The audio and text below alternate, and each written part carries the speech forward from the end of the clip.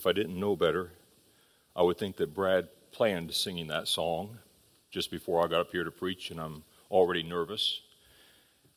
I cannot sing that song. I get to that third verse. Oh, the bliss of this glorious thought. My sin, not in part, but the whole, was nailed to his cross. No more. I don't know about you, but it's been a good day in the house of the Lord today for me. I went home this afternoon rejoicing over the morning message, rejoicing over the music, rejoicing over the Sunday school class and the lesson in there. Just excited about what God's doing. And we so often miss because we have our own ideas and our own agendas and our own ways that we think things should be. And so often I miss some of the joy of watching what God's doing. But today, I was okay with it. I was sitting back and watching God work and loving to see our Savior at work in my heart, in my wife's heart, in the hearts of the people of our church. If you would, take your Bibles and turn to 1 Corinthians chapter 1. A couple months ago at our deacons meeting, Tim Shank opened the meeting reading the first chapter of 1 Corinthians. And I've mentioned before, since the trip to Israel, I cannot read long passages of Scripture. I get tied up so fast with little details, and I see things that I've read a million times, and maybe not a million, but if I've told you once, I've told you 1,000 times, not to exaggerate, okay? Maybe not a million times, but I've read many, many times before, and I see them differently now. And the little tiny things in Scripture are so fun to investigate. And he was reading through the first chapter of 1 Corinthians, and I got down to about verse 9, and I was done. And he kept reading, but Tim's brain was staying in those first few verses. And looking at this, what Paul told those people at Corinth. And so I was just rejoicing in that, and I've been meditating on that a lot for the last little while. And then Pastor Rod texted me and said, "Would you be willing to speak on a Sunday evening?" And I said, "Yeah, I could do that." And I'm not sure what I'll say, but I'd be glad to speak on a Sunday evening. I started praying about it, and this passage came to mind, and I said, that's got to be it. That's what God's been dealing with my heart about. And so I'll share with you some of the things that I've been learning, and it's different when I'm bouncing them around in my head, and I can chase rabbits and do all kinds of things, and to try to put it into a concise package and present something that makes sense to you is a little strange for me, but I'm going to try to do that tonight. So 1 Corinthians chapter 1, let's start off just reading verses 1 through 9 if we can. Paul, called to be an apostle of Jesus Christ through the will of God, and Sosthenes, our brother, unto the church of God, which is at Corinth, to them that are sanctified in Christ Jesus, called to be saints, with all that in every place call upon the name of Jesus Christ our Lord, both theirs and ours. Grace be to you and peace from God our Father and from the Lord Jesus Christ. I thank my God always on your behalf, for the grace of God which is given you by Jesus Christ, that in everything ye are enriched by him in all utterance and in all knowledge, even as the testimony of Christ was confirmed in you, so that ye come behind in no gift, waiting for the coming of our Lord Jesus Christ, who shall also confirm you unto the end, that ye may be blameless in the day of our Lord Jesus Christ. God is faithful, by whom ye were called unto the fellowship of his Son, Jesus Christ, our Lord. Let's pray and get into this study. Father, I ask that you would calm my heart and allow me to share with these folks what you and I have been talking about. Father, I pray that you would encourage our church. Father, that you would make us joyful in your goodness, rejoice in the things that you have provided for us and done for us, and zealous, Father, make us zealous to live lives that match what you have provided. For I ask it in Jesus' name, amen. I titled this message, The Persuasive Power of Properly Placed Thanksgiving. Paul here gives a passage, an introduction to this letter that he's writing, and he's giving thanks to the Lord. So let's talk a little bit about what this is. Now, when you first read it, it sounds like, that sounds like a great church, doesn't it? I mean, he's going through those things. That sounds like a fantastic church, right? But I'd like us to try to think what those Corinthians would have thought when they read the letter. Because that introduction is an introduction to a full letter. And in the letter, he's going to answer some questions that they sent him. But before he gets to that, he's going to make some corrections. And so as we look at this, I'd like us to try to look at it from their perspective. So start off with, who were these Corinthians? Where'd they come from? I've written a few things down here, and I'm just going to kind of read down through my notes so that I don't miss a lot. According to Acts 18, the church was a combination of Jews, many of them displaced from Rome. Caesar had kicked all the Jews out of Rome, and so many of the Jews there in Corinth probably were from Rome, and Gentile believers. It was a combination of the two. They had a natural propensity for division based on their traditions and heritage. The divisions, it was obvious and natural that they would have problems and divisions among them, and that could be expected.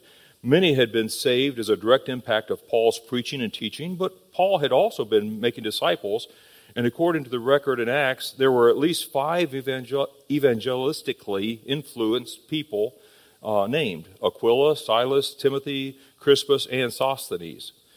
This church was established by Paul, who had spent 18 months in this city, and the city was a cesspool of pagan philosophy and all manner of cultural filth. This I'm going to read, I took from a website.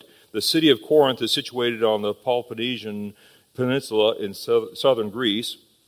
The original city was destroyed in 146 BC, then rebuilt in 44 BC at the command of Julius Caesar. By the time the Apostle Paul visited in 51 AD, it was once again a thriving city. It's estimated that the population of Paul's time would have been about 400 to 800 people. At that time, it was a major economic center with a reputation for being one of the financial centers of the ancient world. The city was also well known for its immorality, with temples, prostitution, nightclubs, and bars. Excavators have uncovered at least 33 taverns in the Corinth area in the excavations there. There is a narrow land bridge about 6 kilometers wide between Corinth and Athens. To the south of the Peloponnesian Peninsula, there was a wild and dangerous sea route that few sailors wanted to brave. They instead preferred the relative calm of traveling up to Corinth and dragging their boat across the isthmus by trolley on a road called the Diakos.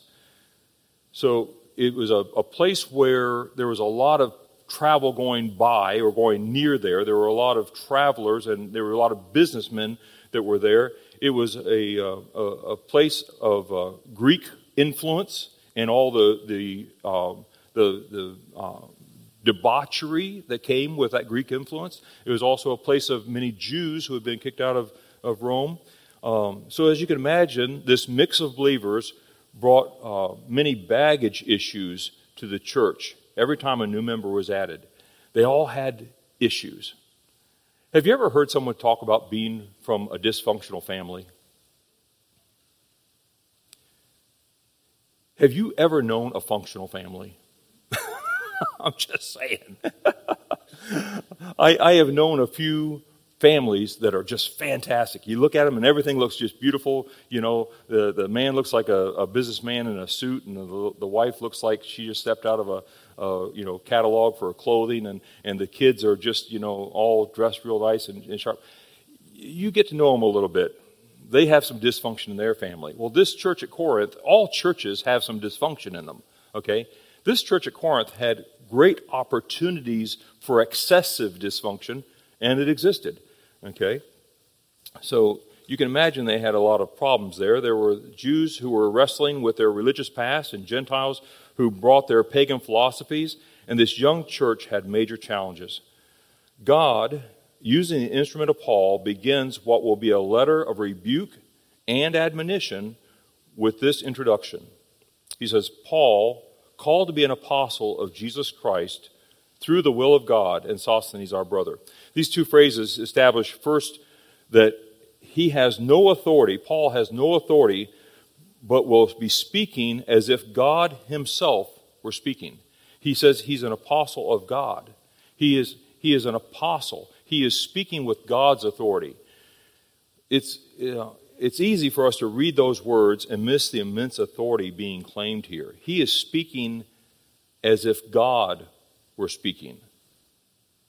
We must remember that God's word is just that.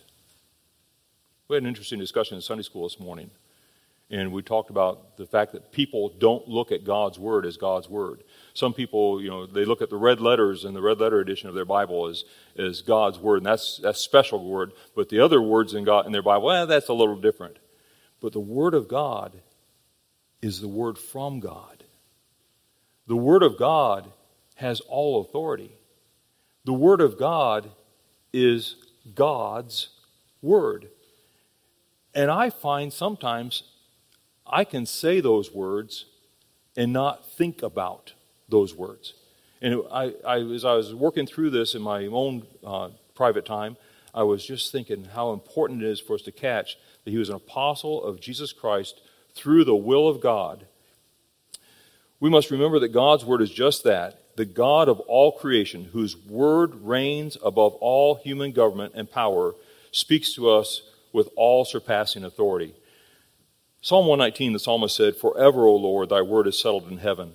Thy faithfulness is unto all generations. Thou hast established the earth, and it abideth. They continue this day according to thine ordinances, for all are thy servants." Not just believers. All are his servants. "Unless thy law had been my delight, I should then have perished in mine affliction. I will never forget thy precepts, for with them thou hast quickened me. I am thine, save me, for I have sought thy precepts. The wicked have waited for me to destroy me, but I will consider thy testimonies. I have seen an end of all perfection, but thy commandment is exceeding broad." God's word is God's word, and we need to be mindful of this as Paul opens this passage to us, and as he prepares to write this letter, he is speaking with the authority of God. We need to be considering that as we read through this. Paul is about to rebuke these people with God's authority. Second, then, he mentions Sosthenes and calls him brother. I appreciated Pastor Rod this morning saying, the group of Abijah, and not knowing what that meant and having to look it up. I'm that way on everything now. When I see these things, I was reading Sosthenes. Who is Sosthenes? Apparently, Crispus, who had been the ruler of the synagogue, and you find this in Acts 18, but apparently Crispus, who had been the ruler of the synagogue, had turned to Jesus as Lord, and hence he stepped down as a Jewish ruler. Sosthenes had taken his place and was not a believer, but the Jews blamed him for allowing Paul to speak, and they beat him publicly. Sometime after this, Sosthenes apparently had turned to accept Christ, the Messiah. This would have been a strong reminder to the Jewish contingent, especially of how God had graciously drawn them to repentance and faith. Then Paul turns to the personal relationship that each believer has with the Messiah. So he uses the name of Sosthenes that is with him just to encourage these believers Think about what it was like for the Jewish people to decide and to admit and confess that this Jesus is the Messiah. That was a huge thing. And Sosthenes had done that. He was a brother now. And so he used his name in that. Verse 2 of this passage says, "Unto the church of God which is at Corinth, to them that are sanctified in Christ Jesus, called to be saints, with all that are in every place, call upon the name of Jesus Christ our Lord, both theirs and ours." Paul acknowledges that the believers owe all their salvation to God, all of it. The only reason that anyone is part of this congregation is God and His sovereign will. You ever stop and think about that? The people in our congregation, you ever stop and think? The only reason that people are members of our congregation is because of God and His sovereign will. Let that sink in for a little while. Let it sink in. God is the designer, builder, and authority of the church. No human being has any authority in this assembly apart from that bestowed by God. Paul then mentions that God Himself has set these believers apart, made them holy. We have the concept there that they are sanctified, they're made holy, they're set apart through the ministry of Jesus the Messiah. This is obvious in the Jewish believers, since believing that Jesus is Messiah set them apart from their families and even their religion. But it should be equally obvious in the Gentile believers, since baptism into Christ had made them dead to the old philosophies and ways of life. Then Paul emphasizes that all of these were called. God initiated this transformation. They were called. It was by God, for God. None of them had been wise enough or intelligent enough or lucky enough to inherit this relationship with Jesus. The only reason that they were saved is because of God. Then Paul specifically adds Calvary Baptist Church in Findlay, Ohio in 2023 to the carbon copy and says, you guys are included in this. Notice what he says at the end of that verse. With all that in every place call upon the name of Jesus Christ our Lord, both theirs and ours. Paul's talking to us. Paul addressed this letter to Calvary Baptist Church in Findlay, Ohio. He said it's to all who call upon the name of the Lord. That's us. So we can take this letter as if God wrote this letter to us. That's exciting to me. It's a different perspective. Sometimes we read these and we say, yeah, we know that it's inspired by God and we know that it has power for us. But when you think about it, Paul specifically mentioned all the other believers that would read this letter. Verse 3, grace be unto you and peace from God our Father and Lord Jesus Christ. Now Paul, what was Paul's background? He was a Jew, okay? He was a well-trained Jew. He was a well-educated Jew. And this is Paul's oft-used blessing, summing up the relationship that has just been mentioned. The blessing is a very Jewish tradition that a rabbi would bless his people to whom he's speaking. God's unmerited favor, His grace, brings with it reconciliation, peace. And it comes from God. And don't miss, our Father. It comes from God, our Father, delivered in the person of the Messiah, Jesus. When we accepted Christ as our Savior, we became sons of God. We have this blessing that Paul we're already past when he identified us as part of this. So he says, grace and peace to us. The grace of God which brings reconciliation and the peace that comes from God, the Father, delivered in the person of His Messiah, Jesus. Verse 4, I thank my God always on your behalf for the grace of God which is given you by Christ Jesus. Now, what I noticed when I was reading through this is that these next verses, verse 4 through the end, is Paul explaining to these people what he prayed to God. He says, I thank my God always on your behalf. It's mostly typical for Paul in his letters to express to readers that what he first has expressed to God. I say mostly typical. I don't think Galatians starts that way, but it's not atypical for Paul to say, this is what I pray to God. This is what I pray to God for you. And this is how I thank God for you. It's interesting that in this letter to the church at Corinth, he begins not saying he is thankful for the people. Did you notice when we read through it, he didn't say, I'm thankful for you. He's not thankful for the people, but that on their behalf, he is thankful for God's unmerited favor. He is thanking God for them for what God has provided to them. He's not thanking God for them. It's interesting to look at it from that perspective. We see a gentle way of speech expressed by Paul for all that are willing to read. When the people who love Paul and are loved by him, when the people who love Paul and are loved by him, many of whom came to faith through Paul's preaching, may long to hear Paul express thanks to them, they rather hear him thanking God for his blessing them irregardless of their character. Is it not true that the only thing praiseworthy in my life is Christ breaking my hard heart and replacing it with his love? It is Jesus who is worthy of our thanks.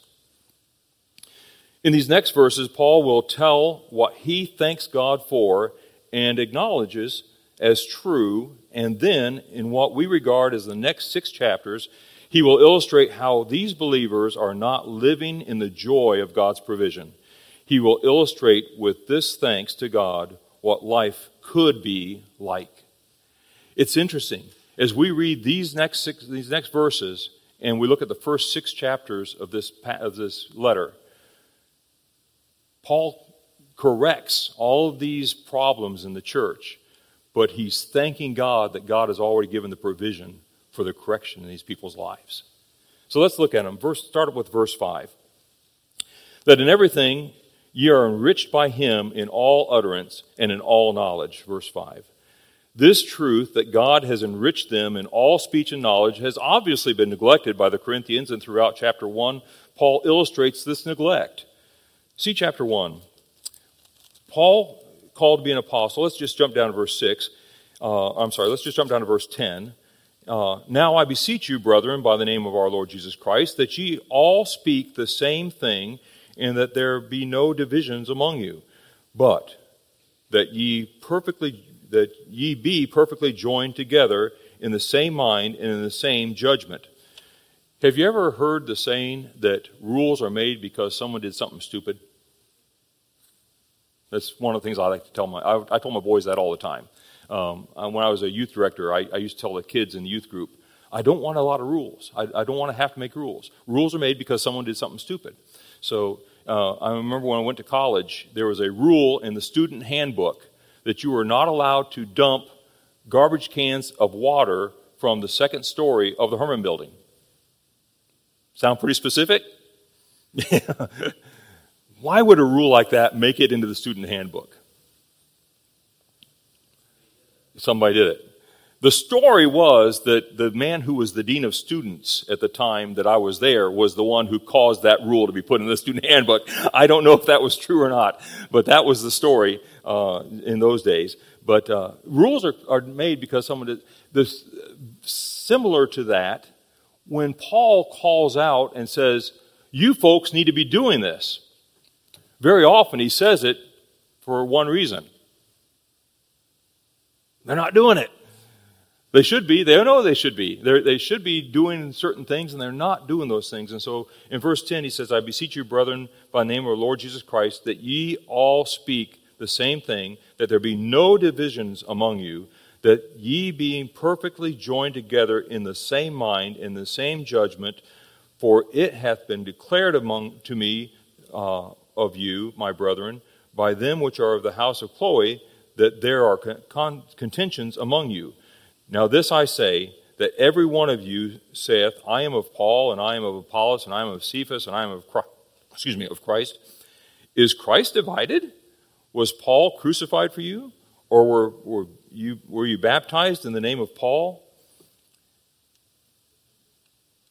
This truth that God has, verse 5 is this very thing, you've been enriched in all utterance and made in His and in all knowledge. They've been enriched. God has already done this for them.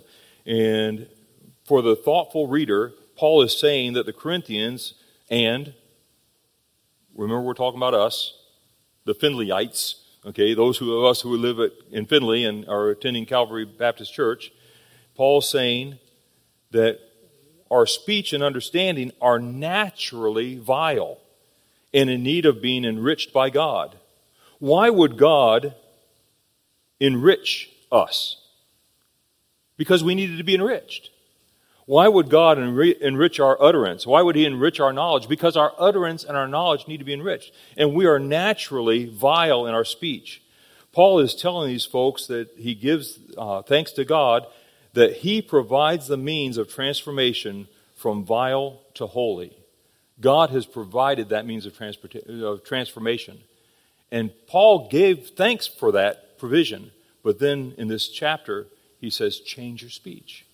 You're not living up to what God has provided for you. Much like the city of Corinth, our communication here at Calvary naturally would tend to be carnal, fleshly, vulgar, common speech, the speech of the world, vile.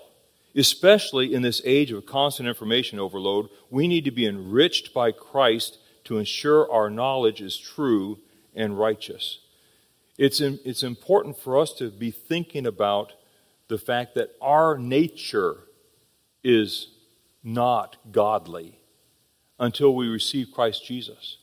And we are in Christ Jesus. We have His righteousness, but we still live in fleshly bodies. And we tend to the vileness of this world. How many of you feel, I'm not going to ask you to raise your hands, but how many of you feel sometimes the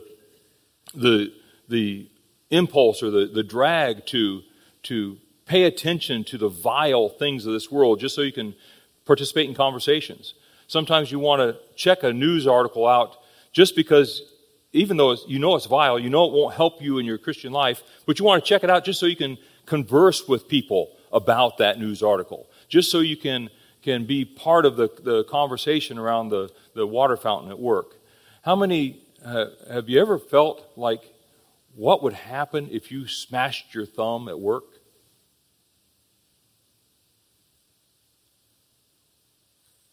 I've known many believers that name the name of Christ, but when something goes wrong like that at work, their speech sounds just like the world. I remember we had a fellow that used to work with us that was a believer, and I saw guys razzing him, picking on him, trying to do mean things to him. And I tried to investigate why this was. He was a supervisor. He was in charge of the men, and I was trying to figure out what. Then I finally figured it out. They were trying to get him to curse. They thought if they get bad enough to him, if they did something mean enough to him, if they got him in enough pain or something, they could get him to curse, and they wanted to hear him curse. The world thinks like that. But do you ever feel like you want to curse? That's that natural tendency in us. We want to be like the world. We want to be vile, and we want to be common. That's a natural tendency. But praise God, the Holy Spirit at work within us changes us, and God has provided for us this enrichment through Him and changes our utterance, and He changes our knowledge. Verse 6, even as the testimony of Christ was confirmed in you, notice chapter 2 where Paul again mentions this testimony. Paul tells these folks that he thanks God that they have trusted in Christ. Chapter 2, verse 1, And I, brethren, when I came to you, came not with excellency of speech or of wisdom, declaring unto you the testimony of God. This testimony of God that Paul declared unto them is the testimony that they have, and Paul's giving thanks that God provided for the testimony of Christ to be confirmed in these believers. But as you read through chapter 2, they don't live like the testimony of Christ is confirmed in them. Christ is not only our greatest cause for rejoicing, but also our great motivator for holy living. He is also stirring them to now live in this new identity. This new identity they have in Christ is that they would live in the testimony of Christ as confirming in them, but they're not doing it. And so Paul's thanking God that he's provided for that, but then in chapter 2 he tells them, but you're not living there. Verse 7, so that ye come behind in no gift, waiting for the coming of our Lord Jesus Christ. Another translation of this verse has it, so that ye are not lacking any spiritual gift, and are eagerly awaiting the revealing of our Lord Yeshua, the Messiah. In telling these folks that what he thanks God for, Paul reminds these believers that they, as a church, lack nothing they need to serve God in the way God desires.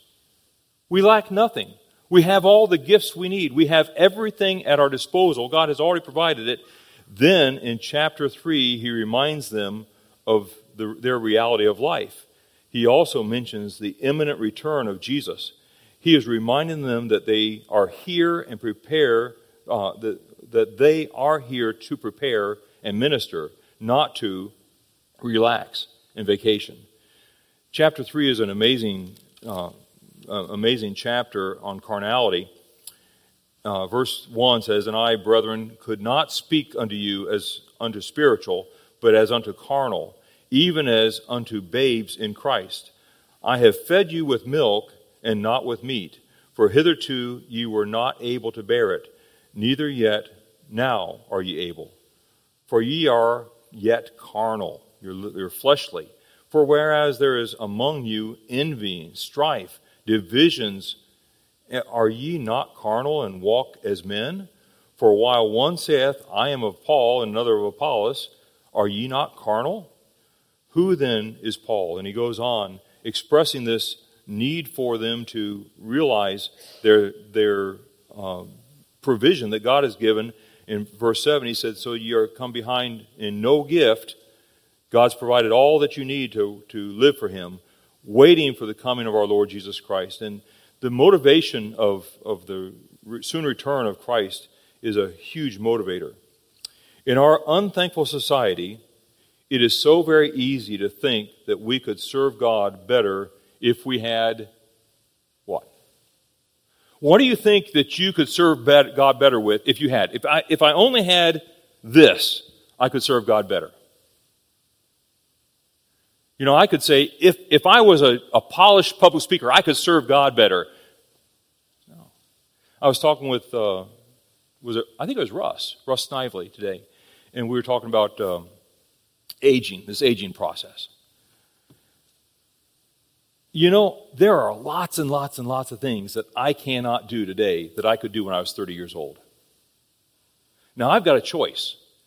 I can either grumble and complain about the fact that I can't do these things, or I can look to the things that God has equipped me to do that I can do so much better today than I could when I was 30 years old. You know, I love God's Word so much more today than I did when I was 30 years old. I can read and study God's Word. I get so much more out of God's Word today than I did when I was 30 years old. I pray differently today than I did when I was 30 years old. I have more empathy for people in pain today than I did when I was 30 years old. There are so many things that God can use me in ministry in ways that He couldn't have used me when I was 30, or didn't use me when I was 30, that I can look to what God has given me. The same is true with our church. We can look around and say, well, we need this, or we need that, or we need the other thing in order for us to blossom and serve Christ. No, we need to blossom and serve Christ with the tools He's given us. He's provided for us all these gifts, and Paul told these believers there, you come behind in no gift.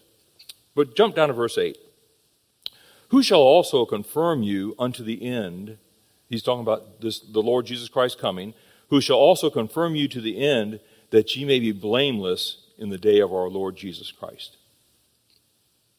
Paul gives thanks to God for the confidence that when these believers stand before their Lord and King, they will be judged blameless.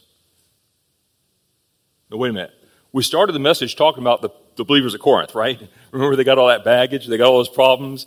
He talks all through this. He's correcting issues. They got all these things going on. And he says that ye may be blameless in the day of our Lord Jesus Christ. They will be blameless, not because they live perfect lives here, but because they will stand in Jesus' righteousness, cleansed by His blood, robed in His righteousness, blameless in that day. Right now, we stand before our brothers and sisters in Christ, and they don't see Jesus.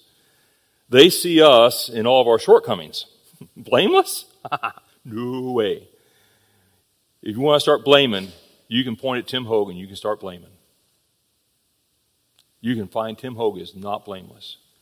But when I stand before God, He's going to see Jesus because I am in Christ. And I will stand before my Creator blameless. And Paul tells them that, not down here. It's often been said to dwell above with those we love, oh, that will be glory. But to live below with those we know, that's another story. And that's what Paul is talking about here. He's talking about their position in Christ and these things he's thanking God for. This is who they are in Christ Jesus, but they're still living like they're in the world. They're still in themselves. They're all about autonomy. I have rights. I have desires. I have my way. I want to do this my way. And they're living in that kind of way. In chapter 4, Paul reminds the church that they are living for a future judgment. Therefore, they should be gracious to each other and also not put some on a shelf as if they are greater than others. He finishes chapter 4 with an interesting question. Chapter 4, verse 21. What will ye? Shall I come unto you with a rod, or in love, and in the spirit of meekness? He says, you want to straighten it up? I'm coming. I'm going to come see you. Do I need to come and straighten things out when I get there? Or can I come in a spirit of meekness and praise you for what you're doing in Christ? That you're living who you are in Jesus Christ. That's what I'm seeing in your lives. Verse 9. Got past where I was. Verse 9. God is faithful, by whom ye were called unto the fellowship of His Son, Jesus Christ our Lord. Compare this thought of thanks with the warnings of chapters 5 and 6. Notice the concept in fellowship. Paul brings it back full circle. It is the righteousness of Jesus Christ and the faithful promises of God and our fellowship in Jesus that matters. And all through chapters 5 and 6, that whole mess of chapter 5 of immorality that he's rebuking there, and then he gets in chapter 6 and forbidding believers to go to law against each other and those things. All that those terrible things that were going on in the church. Paul says, God is faithful, by whom ye were called unto the fellowship of His Son, Jesus Christ. What's our fellowship like? Is our fellowship a Christmas party? Is our fellowship sitting down and having a meal together and talking about the ball game? Is our fellowship hanging out together at the mall? What mall?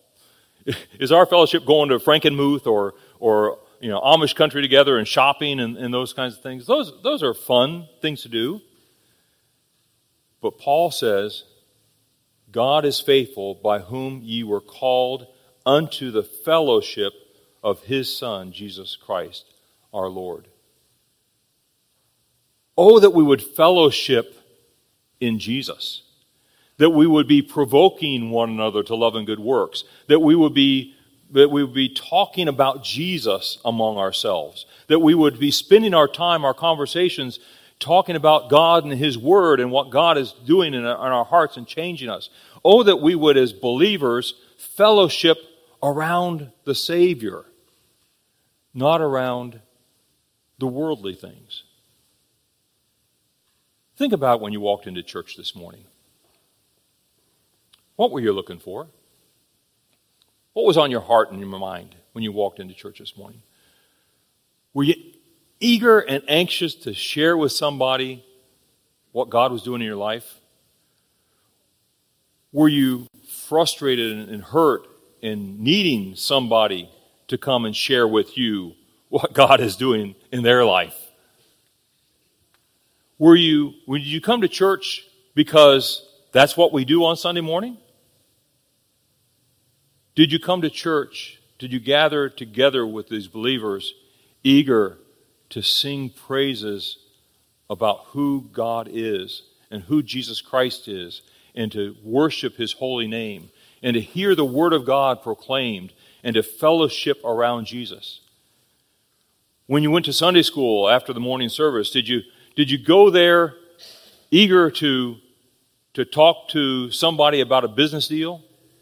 Or eager to talk to somebody about a trip you're planning, or something that you're going to do, an activity you're going to do together?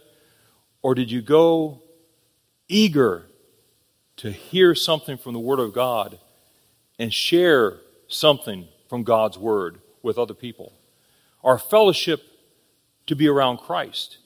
And so we have this praise, this thanksgiving that Paul gives us, and as he goes through this, he shares these positive thoughts of who these believers are in Christ.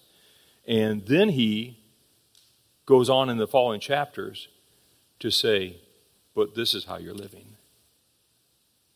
In Calvary Baptist Church, I think the same can be said of us. When we think about who we are in Christ, it's a joy to know that we will stand before Him one day in Jesus, and we will be blameless before God. But is our life reflecting that position in Christ today?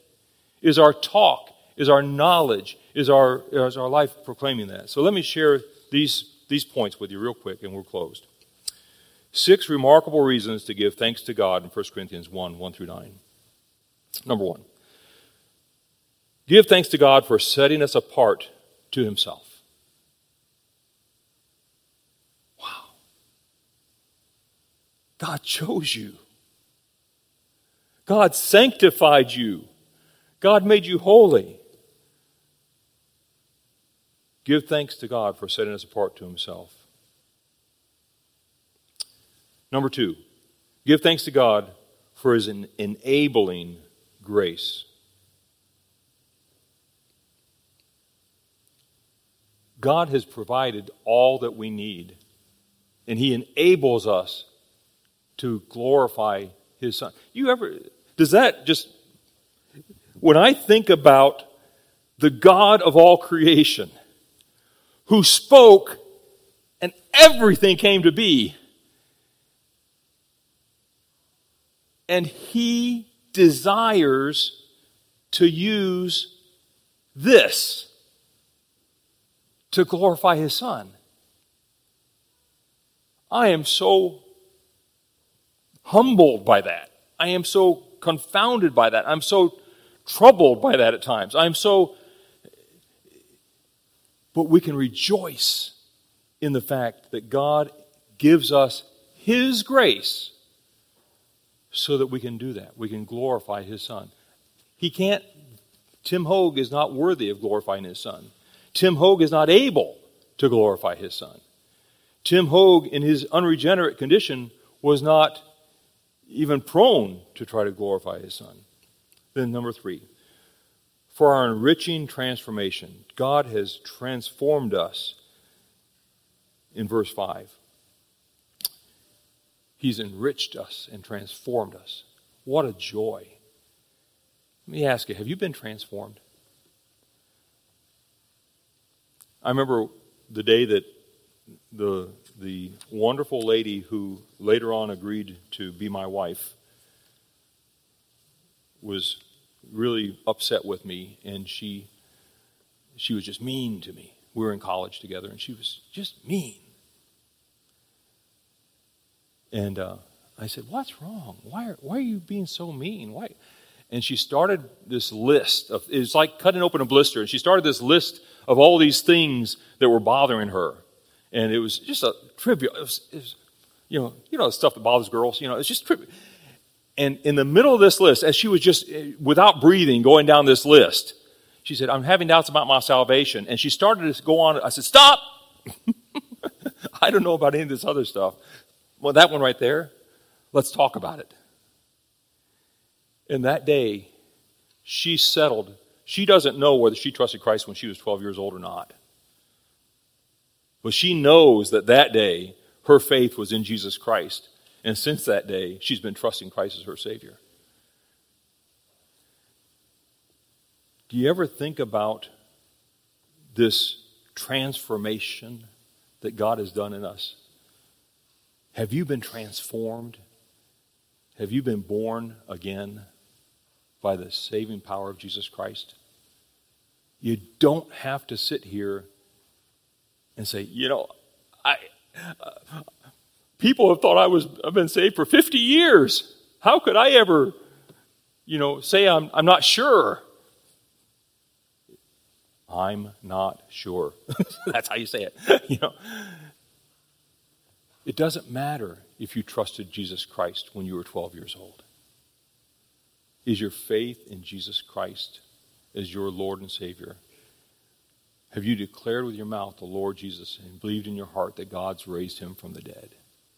Today, is that your testimony? Have you been transformed? Next, for our new identity in Christ. When you've been transformed, we have a new identity in Christ. Tim Hogue is not the Tim Hogue he used to be. And we have this new identity in Christ. Number 5, for equipping us to be ready for Christ's return. Can you imagine what it would be like to think about the return of Jesus Christ and not be ready?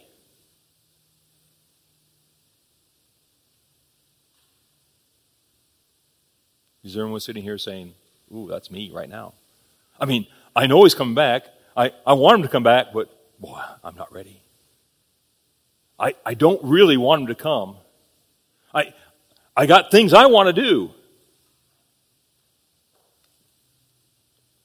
We can rejoice in the fact that he equips us to be ready for his return. And we can rejoice in the fact that he will return.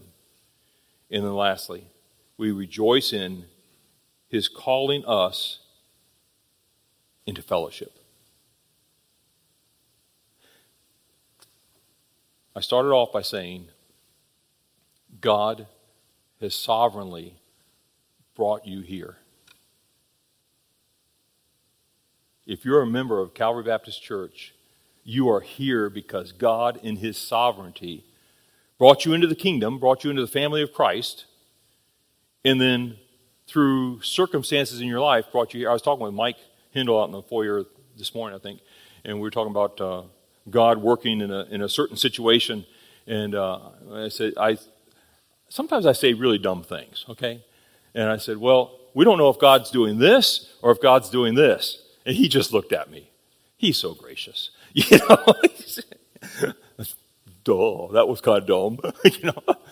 God can do a lot of things all at the same time.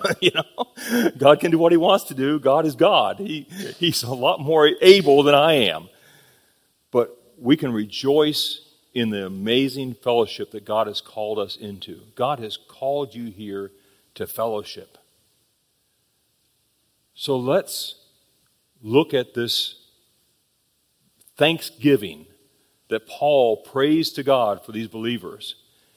And let's rejoice in that. And let's turn our hearts towards God and yield to his will in all these things in our own lives.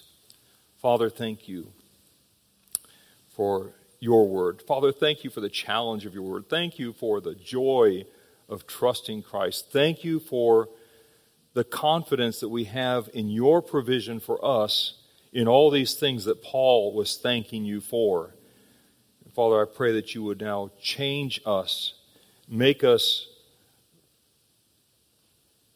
accepting vessels. Father, that we would love the opportunity to serve you, and we would joy in the opportunity to fellowship, and we would thrill at the opportunity to speak right and to have the right knowledge. Father, I pray that you would make us joyful, exuberant believers. For I ask it in Jesus' name, amen.